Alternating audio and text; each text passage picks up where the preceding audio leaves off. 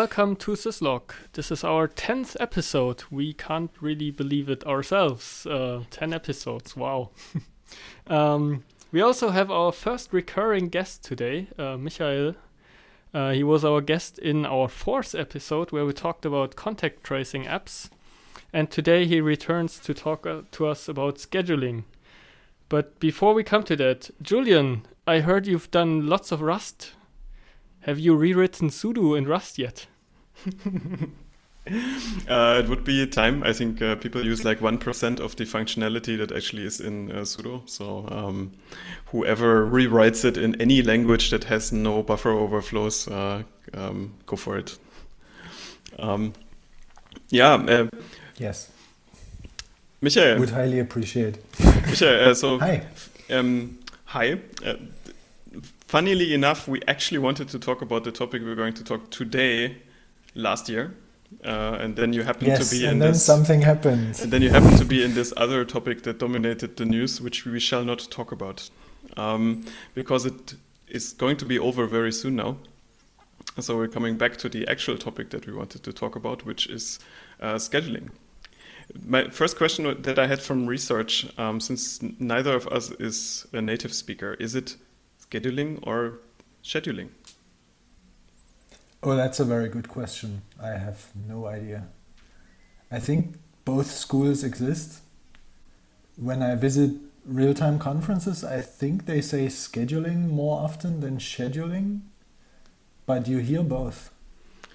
I have this feeling it's an English dialect thing. I somehow in my brain associate scheduling more with Cockney accent.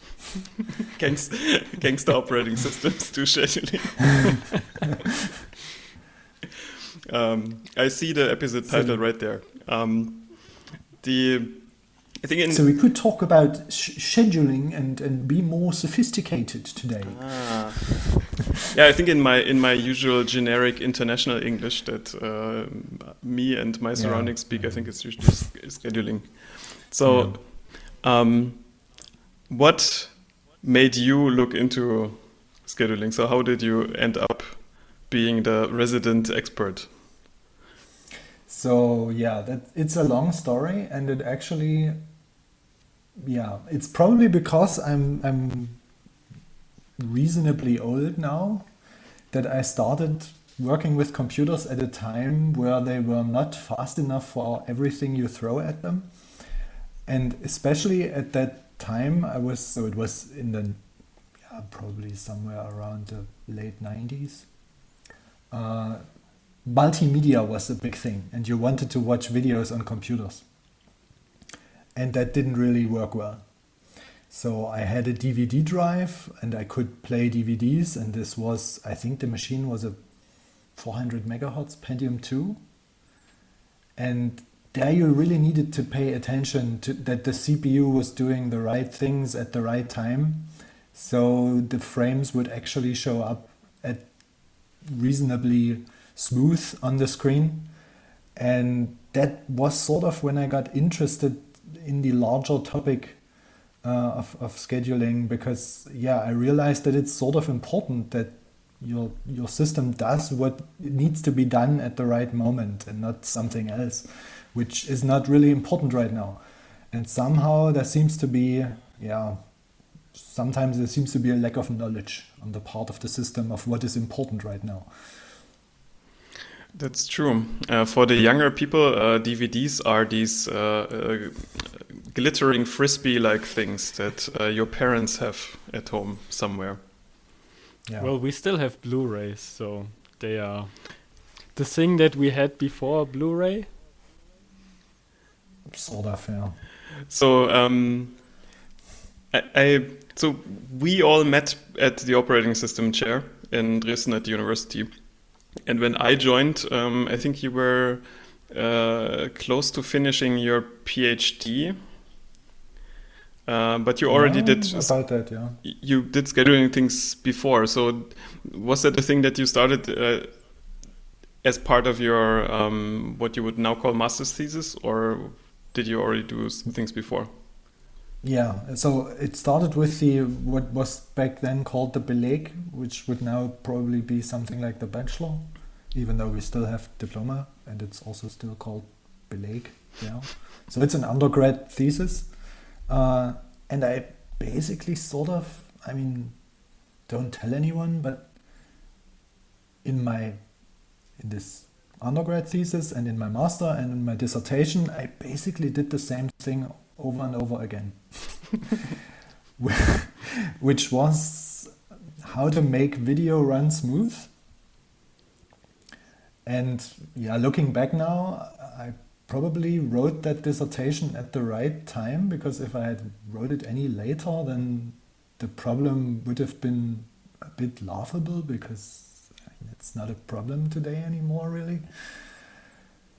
So yeah, it started really early, and I stuck with the topic somehow. But now, I mean, this has been like 15 years probably. Mm-hmm. So, how do we start now? I think we have to sort of introduce the topic a bit. So why is this actually hard? Yeah, because we don't have infinite resources, I guess. So we have limited amounts of CPU time, even though scheduling is actually broader. So we don't just schedule CPUs, we schedule all kinds of resources like disk drives and network packets, and I don't know, even your GPU is probably scheduled somewhere. But yeah, it's all because you have too many processes wanting something from a resource, and you need to somehow sort them in time. And that's usually what we call scheduling. So I guess it's in the end, it's because time is such a funny resource. It's one of the few resources that we can actually experience as humans sitting in front of the machine. I mean, you don't really experience how much CPU your system is using, or you don't experience how much memory your system is using, but you can experience how much time it's using. So this is probably because time is a bit different than some of the other resources that get managed in systems. And then, I mean, especially in those modern devices where you have touch screens, it's probably especially hard there, because you need like close to below 10 milliseconds. You want to get actually closer to 1 millisecond of latency for screen updates, because then it still feels like when you scroll that the content sticks to your finger. And if it's slightly off, if there's a delay, then that's immediately noticeable. So that's. I'm an Android user. I don't experience this. Okay. But that's how it should be. But to be fair, it has gotten far better on Android as well. But yeah, this is true. So, so what is? So you said what is the time that people perceive as instant? Usually, it's set to be 10 milliseconds and shorter. I think good musicians need something way lower, because then they realize that when they push buttons on electronic keyboards and the sound comes out, that there's a delay. But for us, I think it's something around 10 milliseconds if you have like something moving your mouse cursor or scrolling on a touch screen. And then when you click and you want a reaction, that's more like 100 milliseconds. Then you think somehow nothing's happening. Then you start feeling a disconnect between your click and the reaction. So that's sort of This is the Electron app experience. Yeah. This is for people who know Microsoft definitely. Teams. Yeah. So maybe let's come to some basics in terminology. So what are the bits and pieces we need to know to talk about this topic? So for scheduling, there's actually a lot of theory. It goes way back. It goes even back beyond the time where computers existed. So originally, scheduling came from factory floors, managing of I think something like maybe assembly lines. So when you push things through different plant stages and you want to get high throughput. So one of the most important terms, I think, is utilization. Is how much of my resource am I using? So how good am I at saturating my resource? And usually you want this to be high. At least if there's some work that you could do, you want it to get done. So you want your resource to stay busy if there's work to be done, and that's why you usually want high utilization. But what's then also important, of course, is latency, is the time from when you put some work in to the time it's finished. Sometimes also called make span. They have all subtly different definitions, but that's probably not really important here. But so that's also something that is important, and the two are sometimes at odds, and that's probably what makes this all such a messy problem, is that getting high throughput or good utilization of your resource and getting low latency, so short amounts of time until stuff is finished, for the important pieces at least, this can sometimes be conflicting goals. And then you need clever algorithms, and that's essentially where all the scheduling work comes in. Can you come up with a small example where these things actually collide? So what you usually do, or one strategy you do when you want to get high utilization, is you pipeline a lot. So you do things in stages and you put queues in between. So for a processor, for example, you would have a queue of work, so that there's always work that it can do. And even when you have multiple processors, you want to have a lot of items in that queue so that the processors can pull from the queue and never be idle. But then when something important comes along and you don't know that it's important, or your scheduling algorithm is too stupid to care about the fact that it's important, then you would just enqueue it at the back, just like every other job.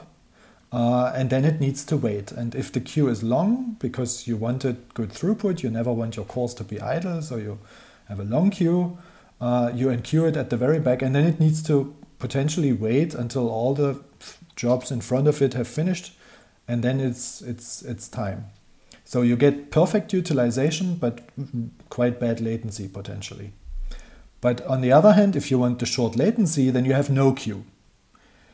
So that whenever you have something that needs to be done, it gets done right away. But that also means if there are small times where there's a gap in between your work, then your processors are immediately idling, which would be compensated if you have a queue. So that is sort of one way to explain why the two can sometimes conflict. I also remember, so very early in my studies, you start with job scheduling, like the 1970s style of computer scheduling, where the jobs are like batch jobs, which I imagine in my head, I've never seen it, like stacks of punch cards that are slowly fed to the machine, and some system has to decide which stack of punch cards to consume in what order. And I think there I always had this. So I think the immediate problem that my naive mind back then saw was like, okay, if you optimize for throughput, you want to the most jobs done in the shortest amount of time. You of course choose all the small ones, and then you have lots of jobs being finished. But the poor person who has the big stack of punch cards will wait forever. And depending on what metric you optimize for, your system either looks really good because you get lots of stuff done, or really bad because the one person had like an incredibly long, potentially unlimited latency. Yeah, so there's another important thing in scheduling, which is fairness, which some algorithms consider. And yeah, such a situation where just because you have a long job, you need to you're kind of at a disadvantage that can be considered unfair. And depending on which metric you use for your fairness, but yeah, that's also something that some algorithms try to improve. So for me, this looks like there's like a rich field of theory, and then there's lots of people that just wing it. Yeah, exactly. So it's actually, you can even, and this is a bit of a problem as well. So you have the really deep down theory folks. They have their own set of conferences even.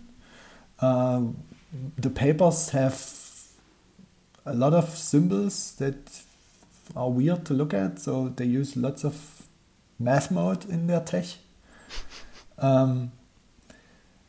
And they rarely build any code, any systems. So they really just think about the algorithmic side, and they make mathematical proofs about it, and they show some properties, and they extend it to different task models and different ways of modeling application behavior, like blocking times and worst case execution times, and all those things are theoretical ways to understand how software works. And then they make nice proofs and form theories. And then there's the community that actually builds systems, schedulers for real systems. And there it's far too complex to apply the theory, because the theory assumes task models that are very often, your task just simply doesn't fit the model. So you have to have like band-aids and corner cases, and you need to have heuristics and deal with real-life applications in the end. And then sooner or later you throw away the theory and just build something. And you just invent some heuristic that seems to work nicely. And so you have the systems community and the theory community, and both kind of have scheduling in their portfolio. But they kind of work in different directions. So they don't really, they don't really talk to each other that much. Even today, the two communities largely visit different conferences, and there are separate, disjoint groups of people there. It's very rare that you see someone in a systems conference and then also later in a real-time conference. So there are maybe like 3 or 4 groups that do that, but most of them stick to one of the groups. And that's probably not good, because you tend to reinvent the wheel as well. So the theory community tries to also build systems, which then kind of look strange sometimes, because they start with the theory and then they want to stick to their theory, and then they kind of bend the system in a way so that it fits their theory and that they can still prove something, but you end up with a system that is very gnarly and complicated and not really practical. And then on the other hand, the systems community, they try to also then build systems where they can prove something, but it's usually also very fishy and sketchy sometimes, and you need to kind of also bend your code so that it fits what they want. So it's really, it's hard to make a system. So it's probably not the fault of either group, but it seems to be hard to make a system that is both practical and and theoretically sound. So we haven't solved that yet. You always get one or the other right now. So, and maybe that's also fine in some areas. So some areas you just need the fundamentals. You need the formalisms, because you want to build a system that is very critical, where people rely on the fact that it schedules correctly. And then you want to make the proof and you want to have all the theory, but then you need to be aware of the fact that it will be very limited in its applicability. And for our actual systems that we use every day, it's fine if you can't prove anything. It works good enough anyways. This is maybe a good point to introduce the distinction between real time and not so real time, because you sort of implied it in your answer. You have systems that can kill people if they perform poorly, and systems that don't. Yeah. So that's definitely true. So we have this distinction between, it's often called hard and soft real time, or then there's also a category called best effort scheduling. So hard real time is the real time where you really want to meet all your timing requirements. So you have a use case that requires something to run in certain time intervals, for example. So it's some control device in a I don't know, in a reactor in some chemical plant or something, and it needs to open and close a valve in certain intervals, and there's a little microcontroller where software runs that does that, and it needs to raise an alarm if something happens in time and things like that. And there you really want to have a system where you can mathematically prove that this will always work correctly. Of course, given that the hardware doesn't break and things like that, but given all of those physical underpinnings, then you can actually take out the papers from this research community, apply the right task model, and then find the right paper that shows you, okay, if I do this and that, and I stick to those parameters, then my system will actually always behave correctly, and it will always finish the things it needs to do in time.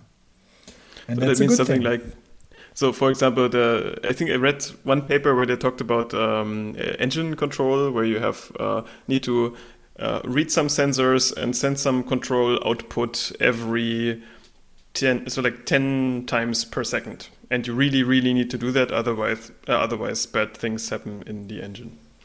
So Yeah, and cogwheels fly around. And yeah, or like stuff. the more in my mind is also like a big industrial laser that's sort of moved around, and then it has to have like motor control, and if they mess this up, it just lasers some technicians around them. So this is my mental model of hard real time. Yeah, I think that's a good model. I mean, it's probably less dramatic most of the time, but those cases definitely exist. So you have real-time systems in things like airplane engines, for example. That's a big area. You have it in cars. You have it in all kinds of control systems. Nuclear power plant, probably level control system. There you have real time. There you have these kinds of hard real-time systems where you really need to pay attention and it really needs to work. And it's fine that will be a limited system. So it's fine that you can't start and stop tasks randomly, driven by some user, because this is just not necessary there, or not even desirable. So, can you give some example how this actually, so like for a really simple real-time system, how this would look like for a developer, what they would have to specify? Yeah, so for developer, so what you first of all, once you have written your code and you have thought about its requirements, so for example, it needs to run every 10 milliseconds, and so you start it every 10 milliseconds and it needs to finish within 5 milliseconds, for example. So you figure out those parameters, and then you need to also determine your execution time of your code. So most of these scheduling, no, not most, probably all of them, they require that they know how long things take to execute. For that, of course, you need to know what hardware you're running on, and then you need to somehow figure out what the worst case is. So what the longest execution time is your code could run. And there already the problem starts. So you need some hardware where you can actually figure this out. So it needs to be simple enough so that you can actually figure out how long your code will run in the worst case. So and running it on x86 is not a good idea. No, for those kinds of systems, probably not, because you would have to apply a huge safety margin to be on the safe side, probably. I think for the non-nerdy people in the audience, I think that the reason is that there's lots of caching involved to make an x86 CPU fast, and there are corner cases where that you can construct where none of these caches provides useful answers, and then the CPU will be extremely slow.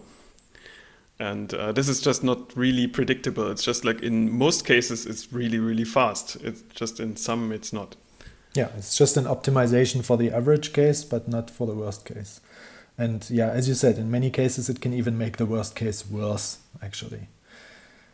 And so, okay, you need to figure that out. So you know your worst case, what's called the worst case execution time, the WCET. That's something you hear often in real-time lingo. So you know your periods and you know your execution times.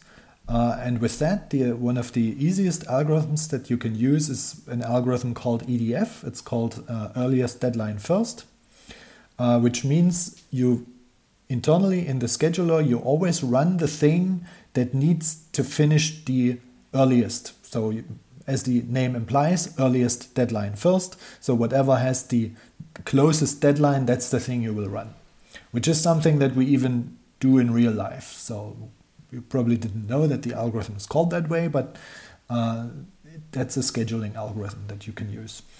And it has the interesting property, which has been proven in ages-old papers, that if you take all your periods of your tasks and all these worst-case execution times, and you divide them, so for each task you form the execution time divided by the period, and this is called the utilization of that task.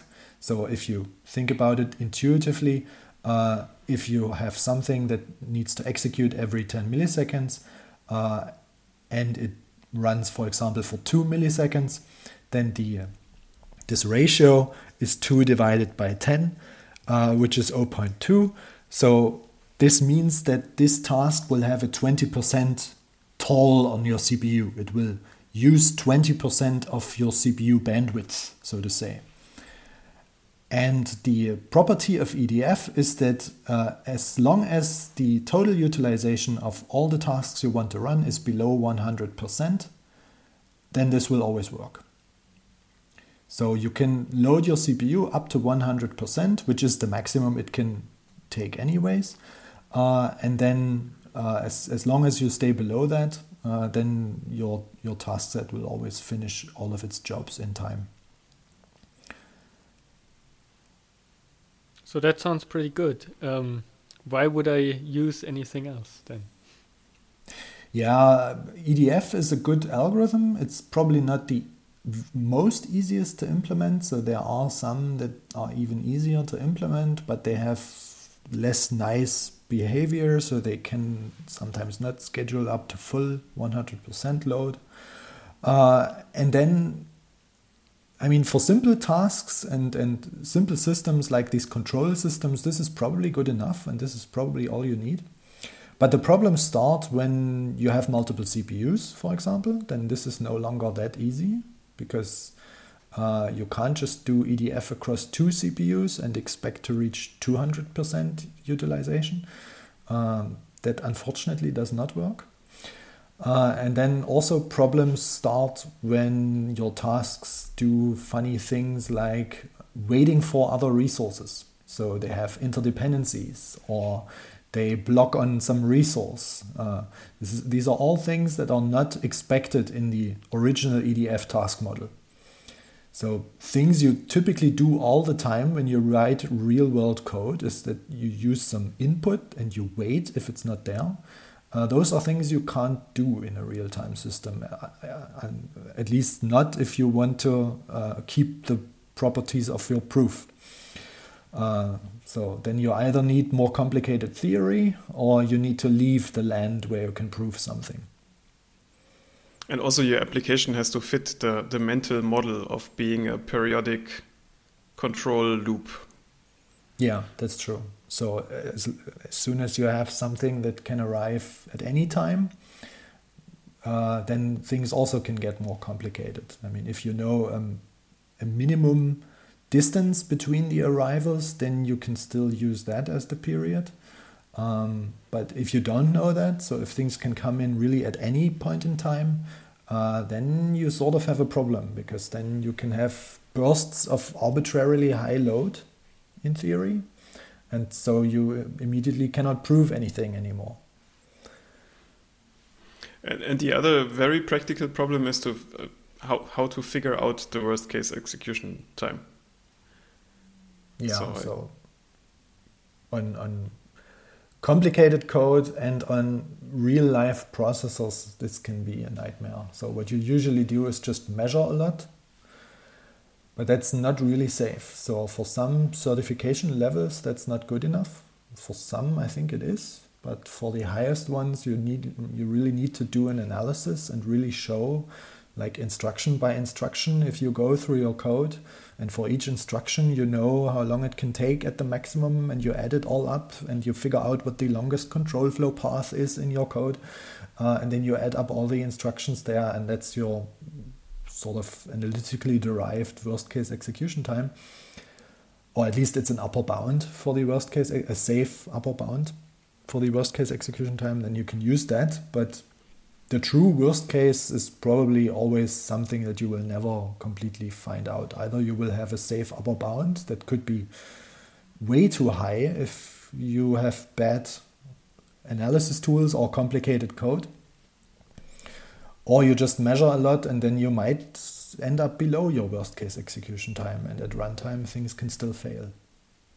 So that sounds to me that you end up with systems that either use very simple hardware where your estimations, where your upper bound is not too far away from what is actually used, or you use faster systems, but then your worst case execution time estimate has to be so high that the system is usually pretty much idle, because you have to account for the fact that the worst case execution time is 10x of what it usually takes. Yeah, so, that's true. Yeah, that's true. So that's that's also usually the point where you leave real-time scheduling and you just schedule things in sort of a soft real-time or best effort way. So where you just tolerate some missed deadlines, and you just have systems where this is hopefully not a problem. What would be examples of these systems? Yeah, and this would be something like the video player in your system, or your set-top box, or whatever, your Netflix player. So systems where it's probably annoying if it doesn't work out, but where nobody dies, basically. Exactly. So where the certification requirements are not that high or not existing, then you usually do some hopefully good job, but you don't need to prove anything, and you don't need to fit your code to some complicated, or not complicated, but limiting task model. And then you end up in a world where your scheduler there's no proofs, there's usually no parameters or no worst case execution times. You just throw things in your system and it uses some heuristics to do the best job it can. And this is basically the only thing you can do on x86 or any sufficiently complicated CPU. Yeah, I mean, you can still try and be clever and tune your heuristics so that it has a better idea of what's going on.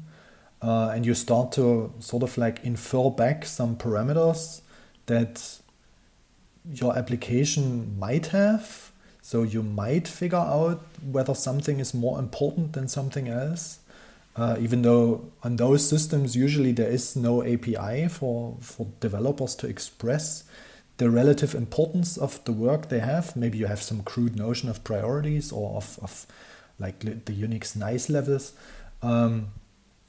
where you can somehow configure that, but then the system will have its own idea of what it thinks, what is important and what is less important, and then kind of try and use that information to make a better decision.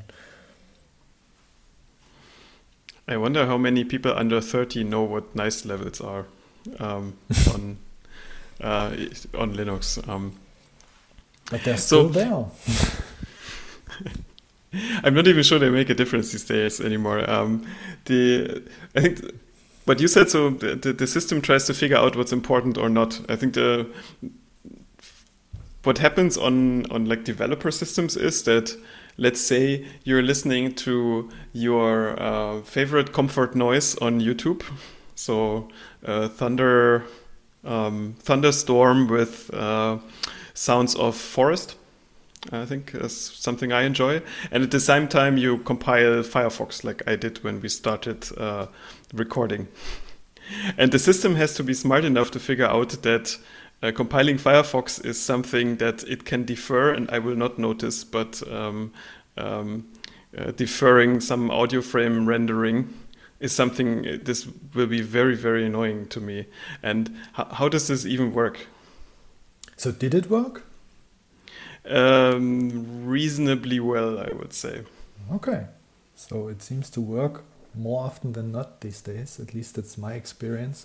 But yes, this used to be a problem. So actually, that was one of the reasons why I started this whole business. Is as soon as you started some larger computation job like compilation or some rendering or whatever in the background, and you wanted to play audio or even let alone play a video at the same time, this would completely go bad. So you would have stutters and crackles, and just because the system wouldn't be able to tell the difference of what is important to you. It wouldn't know that, as you said, the audio, it should better not delay, because then immediately some dropouts occur. But the computation or the compilation of the code in the background, which is mostly computation from the point of view of the CPU, it could delay, but it doesn't know that. And so the system uses some heuristics in order to figure out what it can delay. And one of the most important heuristics, I think, is that as soon as tasks do more I/O, so they block more often on I/O devices, which is something that the system, and in this instance it's the kernel, it knows when you do system calls, and it can track whenever you block on one of those system calls. So for example, you do a read from your sound source, whatever that is. It might be a network, so you do a read from your network device, from your network interface, and that blocks because it takes time for stuff to arrive. And then you do a write on the audio output, and that blocks also, maybe because there's something still playing. And so the kernel can keep track of that, and whenever you do that often, it internally registers you as being more important. Because the heuristic is, if you do lots of I/O, you are more important. And if you just compute, which means the CPU just runs but doesn't do a system call, it doesn't enter the kernel, and it doesn't block there, then you somehow are deemed less important. And that's a heuristic that works quite often. It probably doesn't work always. You can probably construct pathological examples where it doesn't work. But in this case, it seems to be working because your compilation probably is more compute heavy. I mean, it does some I/O. When it opens all the header files, for example, then there's I/O going on. But apparently the regular I/O of the audio probably is more,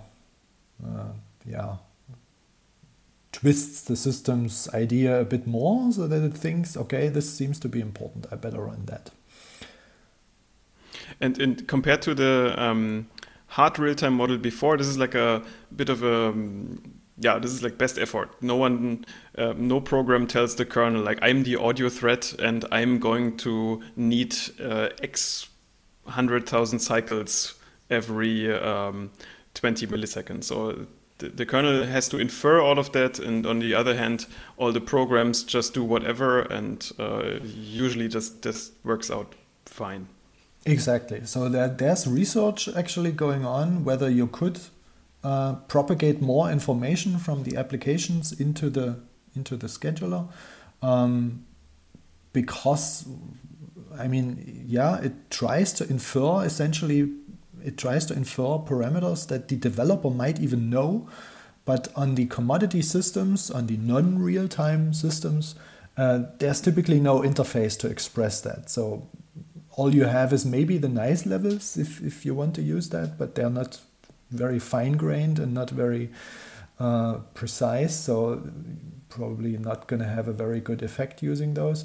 And so all that remains is that there's just no interface, no one expresses anything, and the kernel needs to do guesswork in order to figure out again who is how important and who wants how much time from the system, so that in the end everything sorts nicely. And yeah, this is probably a playground where you can try out different ways of doing things. So either you have fully black box heuristics where the kernel just does these things like track I/O and track how often you block, or you invent some new interfaces where you can actually propagate some information into the kernel. And that is currently going on, and that is more happening in the systems community than in the real-time community, because still you can't prove anything. When you say non-black box heuristics, so my systems idea would be I'm just looking at the process name, and if it says something with Chrome and the window title says Netflix, this is probably going to be video decoding. And I have this feeling that somewhere in the operating systems there are probably these kinds of hacks. But I guess this is not what you mean.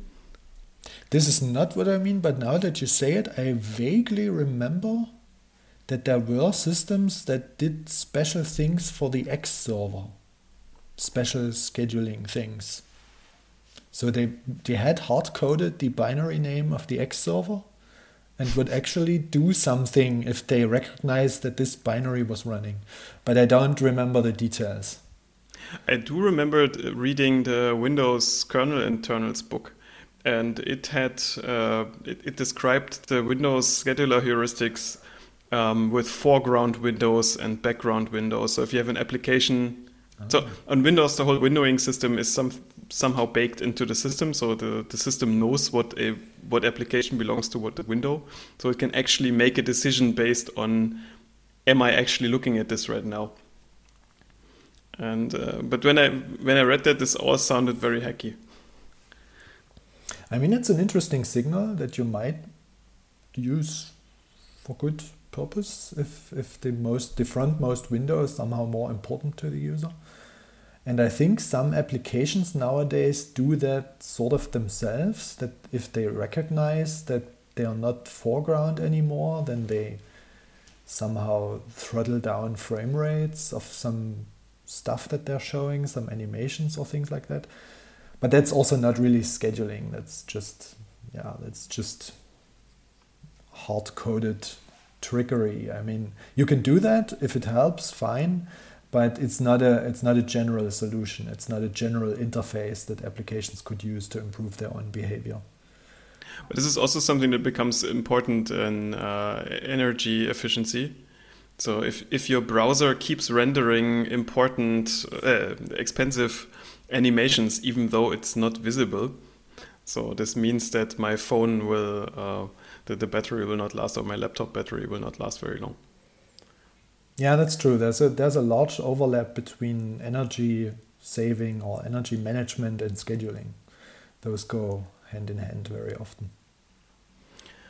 So what we're talking about right now is sort of the view from, let's say, 15 years ago.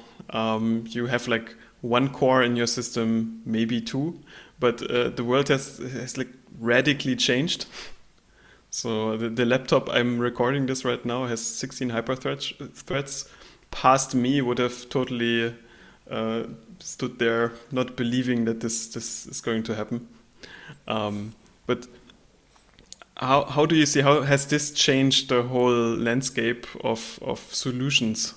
So is there anything radically new happening since we saw this explosion of concurrency? So I think that there should be something happening, but there hasn't. And I think some other people agree, because there is ongoing research in this area, because multi-core scheduling is sort of a complicated problem if you want to look at it from a real-time perspective. So if you want to look at it from a what can I prove and what properties can I construct so that my system has some formal underpinnings to it that I can exactly tell what it's doing at what point in time. This gets even harder, and it gets even NP complete when you have multiple cores. So it's a bin packing problem. Exactly, and a lot of the algorithms have really bad utilization that they can achieve if you still want to have guarantees. So there are some algorithms that are better, but they're also quite complicated and have high overhead. So it's not a nice situation there from a theory perspective. So from a theory perspective, there's still a lot of work to be done. And on the other hand, from a systems perspective, we have, at least in the commodity systems, we have largely brought the existing schedulers along into this new era of many cores. And this is probably also not optimal, because those schedulers, they can move things around between cores whenever they think that that's beneficial. But that is on the cores themselves, this can become very expensive, because you suddenly lose all your cache working set because you leave the cache behind on the other core. You can't take the cache with you. You need to repopulate the cache content on the new core if you get migrated. So those migrations can be quite expensive. And what you actually would want is that you would start to have systems that schedule in space more than they schedule in time. So that don't just chop up all the work that you have into fine pieces and evenly smear it across all your cores, but that actually take the compute intensive threads that you have and put it fixed on one core and let it finish there. And have all the little things that are going on when you move your mouse and when you press a key, those can timeshare on one core maybe, but the really important compute things, you want to actually place them on cores and have them stay there. And that is something that is still, I guess, also ongoing research in the systems community of what the right model is and how applications could use such a scheduler. So as a user, as a Linux user, I see this has improved. So the stickiness of threads to CPUs. I still remember all the HPC vendors patching, like lobotomizing the Linux scheduler so it wouldn't move stuff around like a headless chicken. But now these days, if I look at my laptop with the many hardware threads and I start one application that is compute heavy, it sticks to one core for a really long time. Yeah, this has gotten better. So the heuristics are improving, especially in Linux. You see, because in Linux you can see the work that's going on in the scheduler. In the other systems, I would guess it's happening as well. But in Linux you have the advantage that you can see all the changes. There is definitely a lot of stuff going on. The heuristics are being tuned every now and then, and they are adapted to the new hardware situation. They're not fundamentally different, but their behavior definitely improves. So I guess on those HPC systems, they do that less often now. I would hope that they change stuff in the scheduler. Can you give a bit of intuition how this actually, how the multi-core scheduling works? So in my naive worldview, you have like one tiny scheduler for each core that does like local decisions, and then there needs to be something that decides to move to evenly balance the load across the whole system. So how does this actually work? Yeah, this is exactly right. So the trend is definitely going to these hierarchical scheduling systems because of the different costs involved. So because if you move something between cores, this can be more expensive. Whereas if you start and stop things on the same core, this is less expensive. It's also an overhead, but it's not as bad as moving things around unnecessarily. And so you have these two layers. You have per core run queues in the scheduler, and there's a local per core scheduler that just has a local timer interrupt, and then on every timer interrupt would look if it needs to change what is currently running based on how much progress it has made and based on how much progress all the other threads that are currently loaded on the same core have made. And then it does a fairness decision in the end of who gets to run next on that core. And then you have an overarching system that pushes and pulls threads between those local run queues. So whenever it detects that some core has too much going on and others have too little, it will start to even out the load. So this is sort of how it works. So, I mean, the extremely naive solution would be to have like one core doing scheduling for everyone else. Is that a thing? I think they all do it individually right now. Because if you would want to do it cross-core, you would have more interprocessor interrupts, more APIs. And you also have like the one serializing. So this is like the one bottleneck you basically built into your system, so it cannot scale. So I think the most common construction is that you have these individual per core schedulers, and then you have some push and pull mechanism that moves work between the cores at a more coarse-grained fashion. So not as often as the local scheduling happens, but at some point, if there's too much load on a core, it will move it over.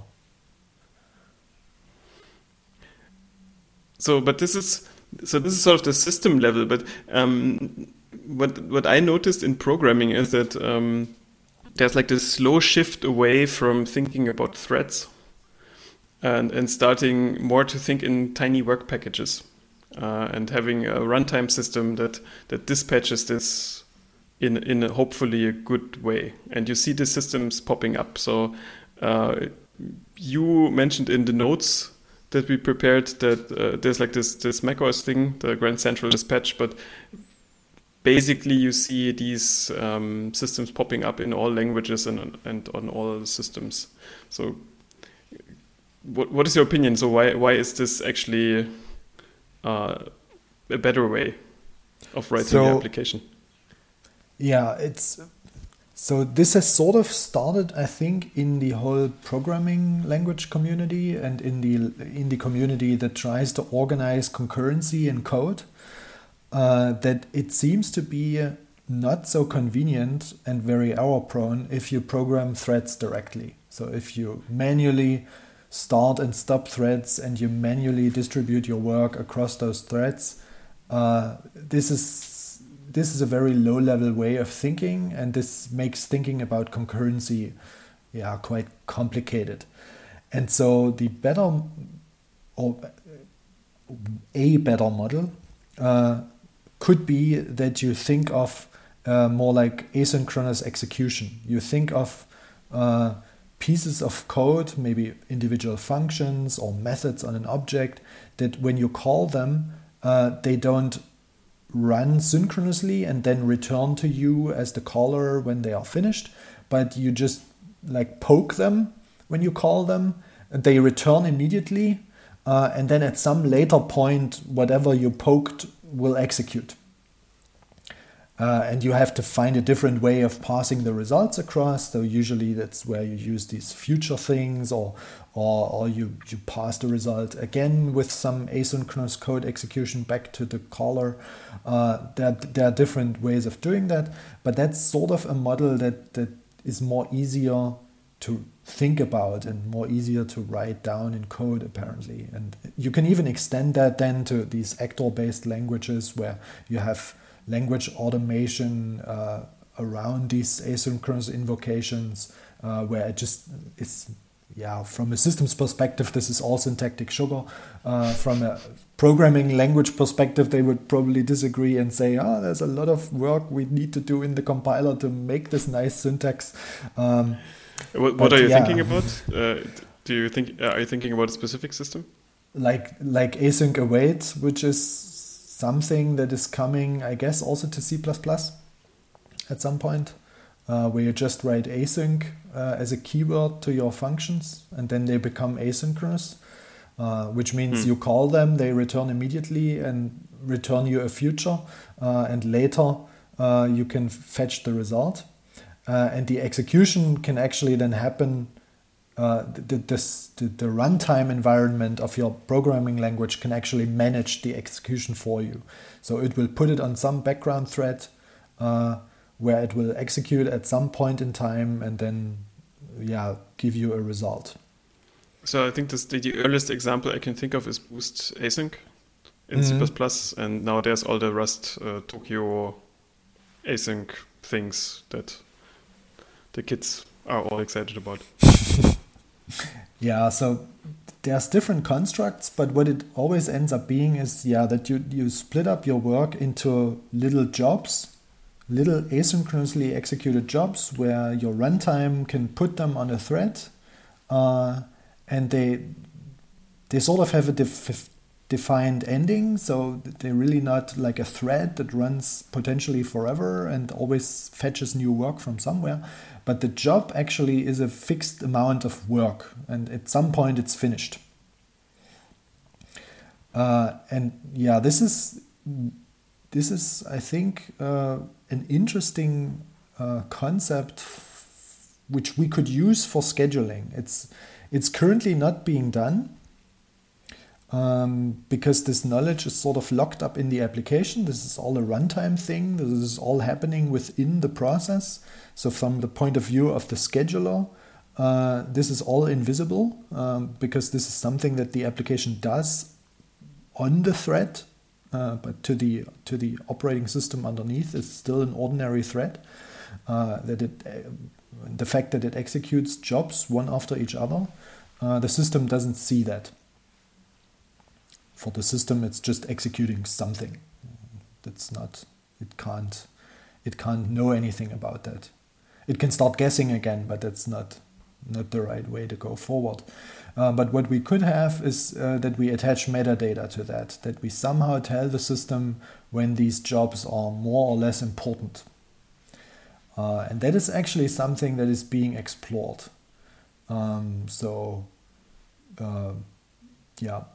I had some research where I explored that, and it's actually also, and that's when you mentioned Grand Central Dispatch, in the Apple community, it's also, or in the Apple systems world, it's also happening that there are information channels now where you can attach metadata to those jobs that the scheduler will actually use to determine what is more important and what is less important. So one problem in writing these task execution engines, is actually a good name for this, I'm not sure, is that you have to decide how many background threads you spawn to work on these tasks. And this is a question you cannot really answer without global knowledge about your system. So if I start my one application, it does not know how loaded the system is. Can it spawn a thread for every CPU? Should it only spawn a thread for 4 CPUs? Who knows? And does GCD move into a direction where it can make intelligent decisions about that? So this is actually one place where they integrated the runtime and the scheduler. So there is a communication channel between the GCD runtime and the scheduler in the kernel. So the runtime is in your process, in user space, and the scheduler is, of course, in the kernel. And they have some little amount of shared data where the system, essentially the kernel, gives the runtime a hint how many threads it should spawn. Because that's now flexible, because it's managed by the runtime, it's not managed explicitly by the programmer, because then you have to oblige. If the programmer wants to start 1,000 threads, then you start 1,000 threads. There's nothing else you can do. But since this is now runtime managed, the runtime can see, okay, my system only wants to give me one core, so I only start one thread and execute all my jobs on this one thread, and another application might get the remaining 14 cores from the system or something like that, and then start correspondingly more threads. So suddenly the scheduler has a chance of dynamically mapping how many cores a system can use, how many cores an application can use, and somehow dynamically assign that at runtime. Of course, it's just a hint, so the application might still do something completely different, but if you're using a behaving runtime, then it would do the right thing and the overall system behavior would improve. Now I see a systemd task execd in the future, which my application can ask via dbus how many threads to spawn. I hope Leonard is not listening. Or maybe he is. Maybe that would be a good thing. I don't know. I think there's nothing comparable. At least I'm not aware of anything comparable in the Linux world. No, I don't think there is. So Apple of course has the advantage of completely controlling the entire stack. So they can change something in the runtime and can change something in the scheduler and build some custom interface between them to make things like that work. This is typically harder on other systems to do, at least outside of just experimenting. But I think it's an interesting development. And what very recently, I think it's like 2 or 3 years old now, they also added that to the jobs you can also assign a quality of service class. That's how they call it. You might also call it a priority, and you wouldn't be wrong. But I guess the term priority was already taken for something else, and so they called it quality of service classes. And I think there's 4 of them from high to low essentially, but they have a semantic. So the semantic usually is that one is directly things going on in the user interface, so things like scrolling that really need to be responsive. Then there's the things that the user generally waits upon. So there's stuff like you click something to open a menu, and then at some point the menu should appear. And then there's, at the very end of the scale, there's background work. So there's work that the user's not even aware of. And you can actually tag your jobs that you give to the GCD runtime. And this will also end up in the kernel and be used for scheduling. And so that this is something that is quite nice as an application developer, is that you can say, okay, now I'm launching some job here that is really important. And then at another place in your code, you're launching some job, but this is just background work. I'm just doing cleanup here. And you have a way of telling that to the system. And the system will use that. So I'm thinking about how to punish the developers that misuse the interactive quality of service class for their background email indexing. So whether there should be like a pop-up application foobar makes your computer slow. I don't know. I think currently there's nothing being done. Everybody believes. I mean, in the end, there's still some fairness weighing going on in the kernel, I guess. So you will, if you overuse one of the classes, then you will probably your bandwidth, so how much amount of the CPU you're going to get, will probably go down still. So it's more used to decide urgency and less to decide bandwidth. So it's not, you can't really get more CPU, but you can get it earlier or later. So I think this is an interesting point, because for people to have the feeling that their computer is fast, it just needs to be responsive, first and foremost. Yeah, that's a very good observation. So we said about those different goals that schedulers could optimize for. And one of the misconceptions probably is that fairness is is the most important thing. It is very important, certainly, because you could have misbehaving applications. And if you have a misbehaving application that tries to monopolize your system and then nothing else can run, then that's definitely a bad situation. But in the end, as an end user, I'm not really interested whether my system treats all the threads fairly. What I care about is that the thing I'm waiting for, that this is done quickly. Fairness for the rest of the system, I don't really care about. I only care about when it's too unfair. So when something really doesn't run at all anymore.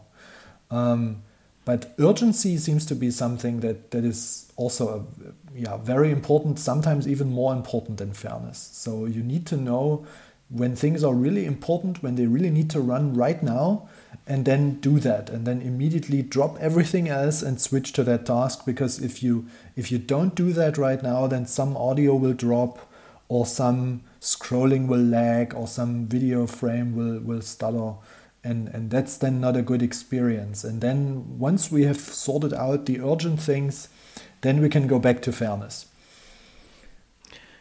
So maybe taking it a bit more abstract. So how well do you think we're currently doing in this in this domain as a profession?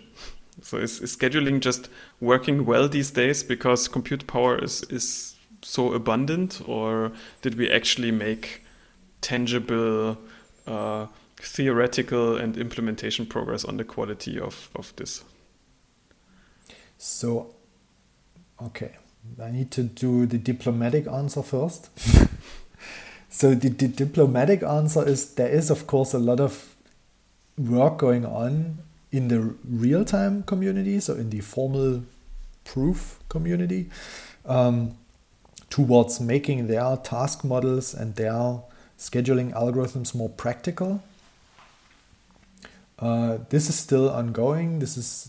Hasn't reached the end yet, but there are interesting works going on of systems being designed that are supposed to be usable and programmable in a more convenient way than those very limiting task models, and still be able to prove the behavior in the end. But this is still only a niche topic. So this might be something that is of interest to you if you design, I don't know, engines for airplanes or other devices like that, where people could die if you mess up and you still want to implement some complex algorithm. So the cynicist in me would say that these things are deployed as Docker container on the Kubernetes that runs on the airplane control system. I hope not. This could be your entertainment system, maybe. I mean, there have also been cases where they mixed things up and everything was nicely real time and proven and everything, but then they used something like you just described for the cockpit dashboard, and then everything was nice real time and everything was proven, but the pilot couldn't see anything on the screen anymore. So I think those things did happen. But so maybe to rephrase it, so I recently benchmarked one of my systems, and I used an incredibly old benchmark tool which compared it to a 200 megahertz Pentium something. And it was a factor, in some benchmarks, a factor of 1000 faster, some like ridiculous number. But like the quality of the user experience has not increased by that amount. So there are like nerd websites out there where people compare the input latency of like old computers to input latency of new computers, and it's really sad to see that really ancient word processing systems are very, very responsive and new ones are not. Yeah, it's probably a function because those systems usually did one thing at a time. So there wasn't much scheduling going on. And today we have all kinds of activities And because our scheduler doesn't know better, it just treats everything fairly, and that might mean that the thread that is currently redrawing your word processor is not being scheduled at the right moments in time. So I think we're still lacking the right interfaces, at least on the commodity systems. We're still lacking good interfaces for developers and for also not even for the final application developer, but also for the developer of GUI frameworks to express to the system what is important and what is not so important, so that those things improve, so that the system really does move your cursor when you want your cursor to move. Even if that involves a bit of unfairness for a short amount of time, because your word processor gets everything, because it's the most important thing right now. That's okay. That's what it's supposed to do. So I think we have weighed fairness a bit too much in our schedulers. Maybe because these systems came from at least in the Unix systems were originally big server systems way back in the good old days, and their fairness was probably more of an issue, that no one could monopolize the system. But nowadays, if we only have one user, then unless there's something malicious going on, some application tries to do Bitcoin mining on your machine and wants all the CPU for itself. So unless it gets really unfair, then maybe we should look at urgency a bit more than at fairness. But that, of course, means that the system needs to know what is urgent, and that apparently is one of the biggest problems, as to how to tell it. So there's this other trend that for everything that has some soft real-time properties like video and audio, there's lots of hardware offloads.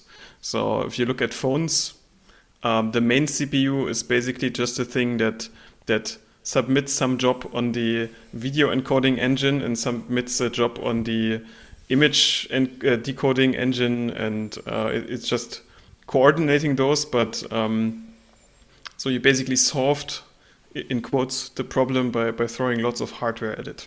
Is this the way to go?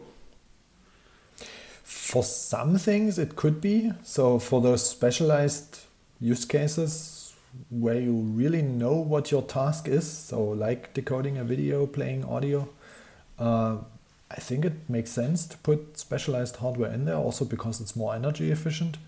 And then the most energy efficient mode of operation is usually the one where you don't copy data around too often. So all your CPU usually does is plug the wires together so that the data flows directly from the decoder to the display and is never touched by anyone else. And so this has benefits for a lot of things, like energy usage and good timing behavior. But it's not a general solution. There will still be things also on your phone that don't fit that pattern and that still need to be scheduled correctly. It's like even simple things like if you're scrolling in an application, a view that automatically also refreshes while you scroll it. Even simple things like that sometimes lead to the situation that this view is somehow stuttering while you're scrolling it. And that's usually not because your CPU is too slow, or sometimes it can be, but more often it's the case that the system is deciding to do something else at the wrong moment in time. So how many years do we have to wait until we have this multi-core scheduling figured out? How long did it take for single core scheduling? Oh, the theory is pretty old for single core. But how to put it correctly in a system, in a practical system, I don't know. So I think what we need is a better interface than what we currently have, because what we currently have on most systems like Linux and Windows is nothing. Or, well, it's some crude priority mechanism at best, which no one really uses because it's too crude. Because you could configure your nice level higher if you are the foreground thread or something like that. But I don't know, that gives you a little more bandwidth in the fairness decisions that the system does. But still, this is not really what I mean when I say that the system should look at urgency more than at fairness. Because urgency really means do it right now, not give it a little more weight when you decide about fairness. Still something else might have more weight, and then the system still runs the wrong thing. So if there was an interface to tell the system, this is important, this is not important, please do this, not this, then I think this would help. And we need to propagate this through the entire stack, because that's always the problem with scheduling and with good real-time behavior, is that it needs to work for the entire stack. It needs to work in the kernel. It needs to be propagated through some interface. Userland needs to use the interface correctly. Your programming language, your frameworks need to expose that, and then your language needs to somehow make it nice for you to use, so that you have some notion of a job in your code where you can say, okay, now this is important and this is not important. So now comes a controversial thing. Do you think it's a generational problem? So I've seen some of the people that develop the Linux scheduler, and let's say they are not in my age category. So they are far younger than you. Sorry. Are they? No. So the most people I saw there were like pretty gray. That doesn't mean that they're bad at what they're doing, but they have a very different view on what the world looks like. So there's like the hardcore old school Unix people wielding their C compiler, and then there are all the other people, like the new developers that pop up that program in a completely different world, and there's like this disconnect. Do you think this plays a role in finding a solution that actually works for modern workloads? I mean, I don't want to blame these people. They certainly did a lot of important work on the scheduler, because, as you said, things have improved. They just haven't improved as much as we hoped. But yeah, maybe there's a point to that. Is that we have completely different systems now. Most of the systems now are single user, and they still run a lot of threads, they still run a lot of applications, but all those threads belong to the same user. So what that user wants is important. It's no longer important that every application makes the same amount of progress. But that, of course, is only true for phones and desktops and laptops and all of that stuff. Yeah. And I guess Linux still is mostly used in server situations. I mean, the year of the Linux desktop is always next year still. So maybe that plays a role as well. It might, but then again, also the cloud and data center community, they're also hammering on the scheduler or on scheduling problems, because they sort of have the same issues with it. They also have the problem that they need very low response times to some things. Some of the things are really important because there's an end user waiting for it that just clicked on the buy button on the Amazon page. Or, well, okay, if you click the buy button, then they have already won. So it's probably when you browse their catalog, which is most important to them. When you want to put stuff in your cart. Yes, exactly. That is quick. And you really have these problems where they make studies that if your website takes longer than a second to load, then a certain percentage of users will just leave. And that means they lose money. So they want that website to load within a certain time frame, which means it's a real-time problem. And that real-time problem propagates up to the data center into the servers there. And the front end will make a bunch of database requests to put together the website that it wants to serve you. And all those database requests now have a deadline attached to them. And because they accumulate, there's lots of requests you need to do to make one page. because you need to query all the details of the items that you're supposed to show or something like that. And so you have latency requirements in the milliseconds again. So it's similar to what we have on the interactive systems. The reason is completely different, but the timing requirements in the end are very similar. It's all very tight, and you don't want any delays. And there's also the point that fairness is again not really important. But there, the tail latency is very important. So we didn't talk about it. It was in the notes, but I think we lost it somewhere. So typically when people look at website performance, they look at the P99 latency of requests. So like how long does it take for 99% of the requests to be served? But if you look at the modern website, it shoots off like many HTTP requests for a single user interaction. So let's say that for every click you shoot off like 100 weird things. That means that you will very, very likely hit the 1% the 1% tail latency for many requests. And while this would still look pretty nice in a P99 chart, the user experience would be poor. And I think this is the challenge. And then it comes also back to the whole system stack. So you have like a garbage collected language which is fine for like pretty much all requests, but this one request will be the poor request that triggers the garbage collector, and then your tail latency is gone. And at the same time, you also at the operating system layer, you want to achieve high density, because if you execute lots of customer things on your computer that you rent to customers, it's like the cloud business, the more money you earn. So you really, really want to have lots of customer things on it, but at the same time, all these customers need to have a good latency experience because they're running these kinds of workloads.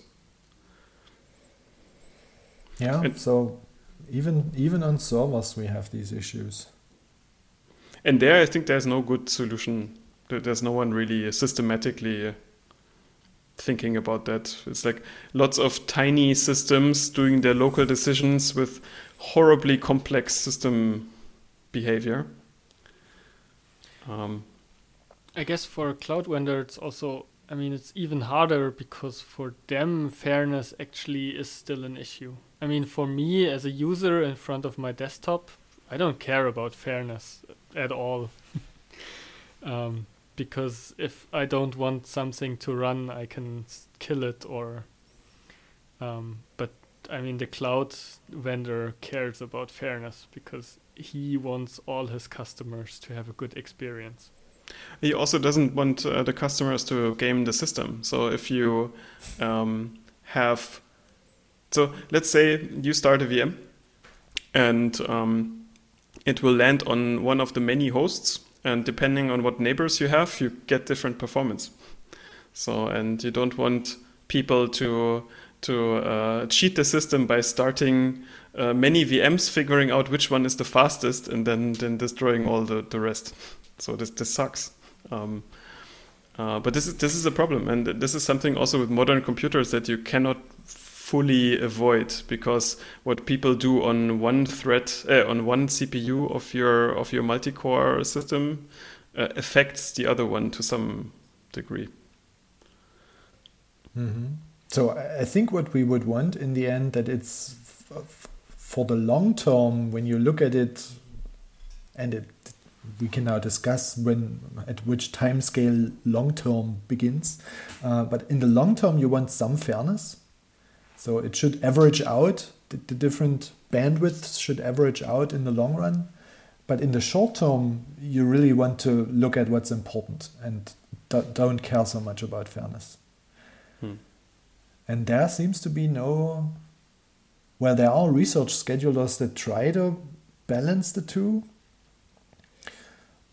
But most schedulers these days in commodity systems, the only thing they do in terms of urgency is this blocking heuristics that we discussed earlier.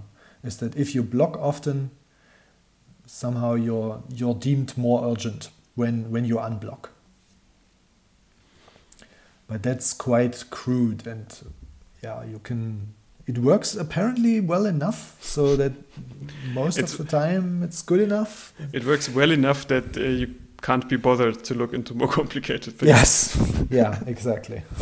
But I think this is a good point to go maybe to the point that if you're starting out, if you find all of these things fascinating, but want a more rigorous introduction into the theory and the wealth of knowledge that has been accumulated for like many decades. So what would you suggest to someone? Where should they start with reading about this topic or starting to learn about it? So I think if you want to start with to get a look at the theory part, you can either visit some operating systems course at your favorite university, because they all like the theory, because it's good to teach and you can do nice exam questions about it. But there's also books about it. So there's fundamental real-time system books which tell you all the theoretical underpinnings and the task models. So there's one book is actually, I think it's called Real-Time Systems by Jane Liu, which is the book that you usually point to when people want to start in real-time systems.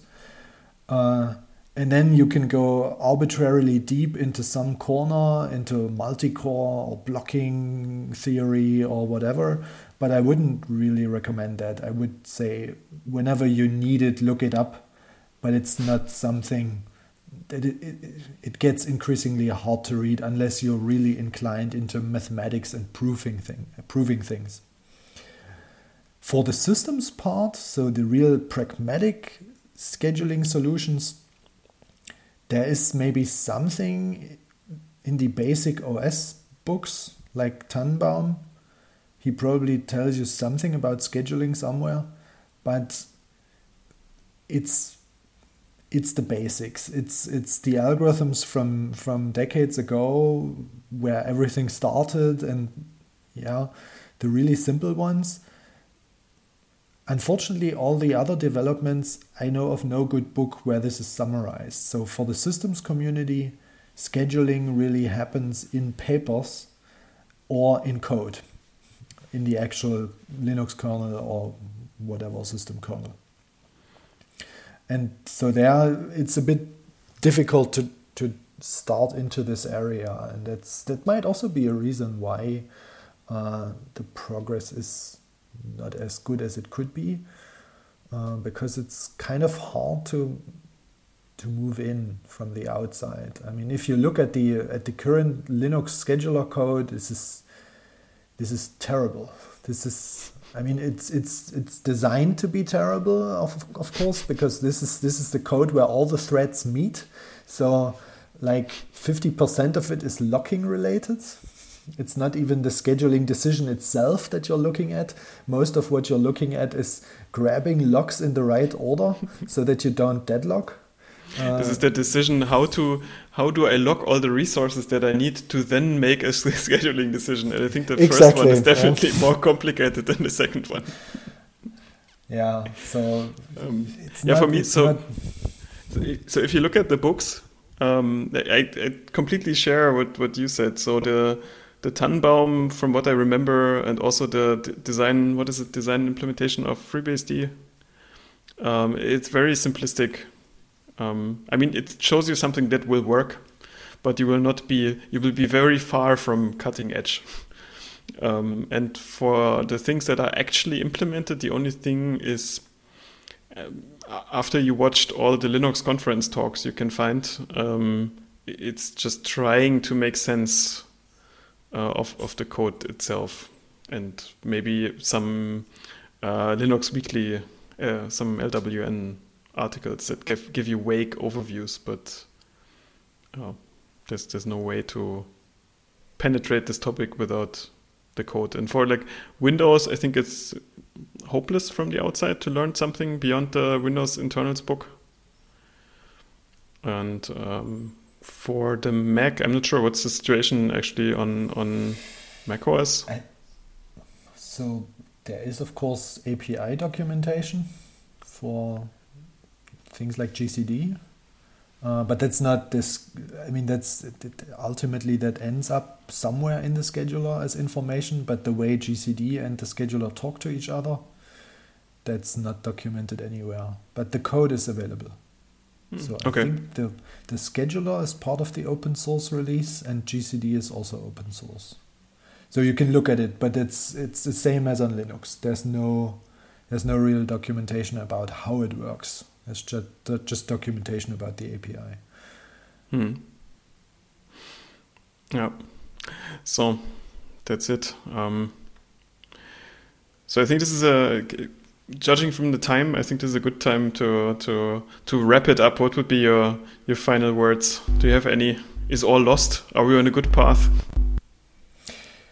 I think we are on a good path, but we're not moving along at the right speed, probably. So we should reschedule our priorities when thinking about schedulers.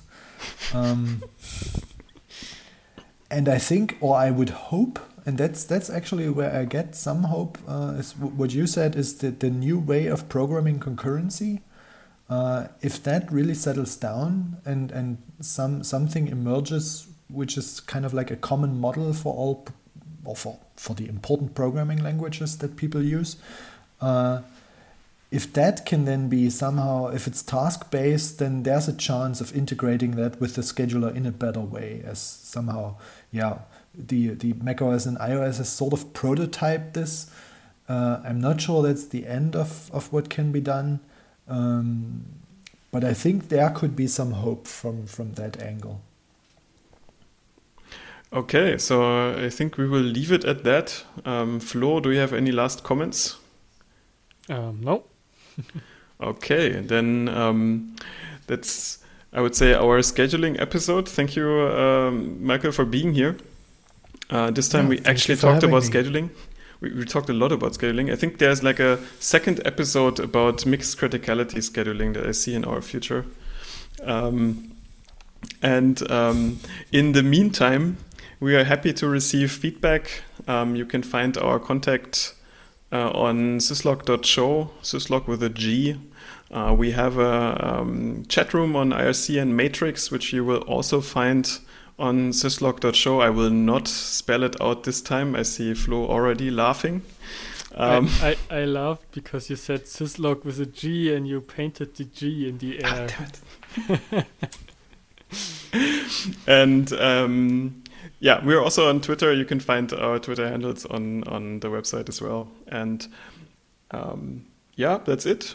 And the channel that Julian was not going to spell out is UKVLY. Well done.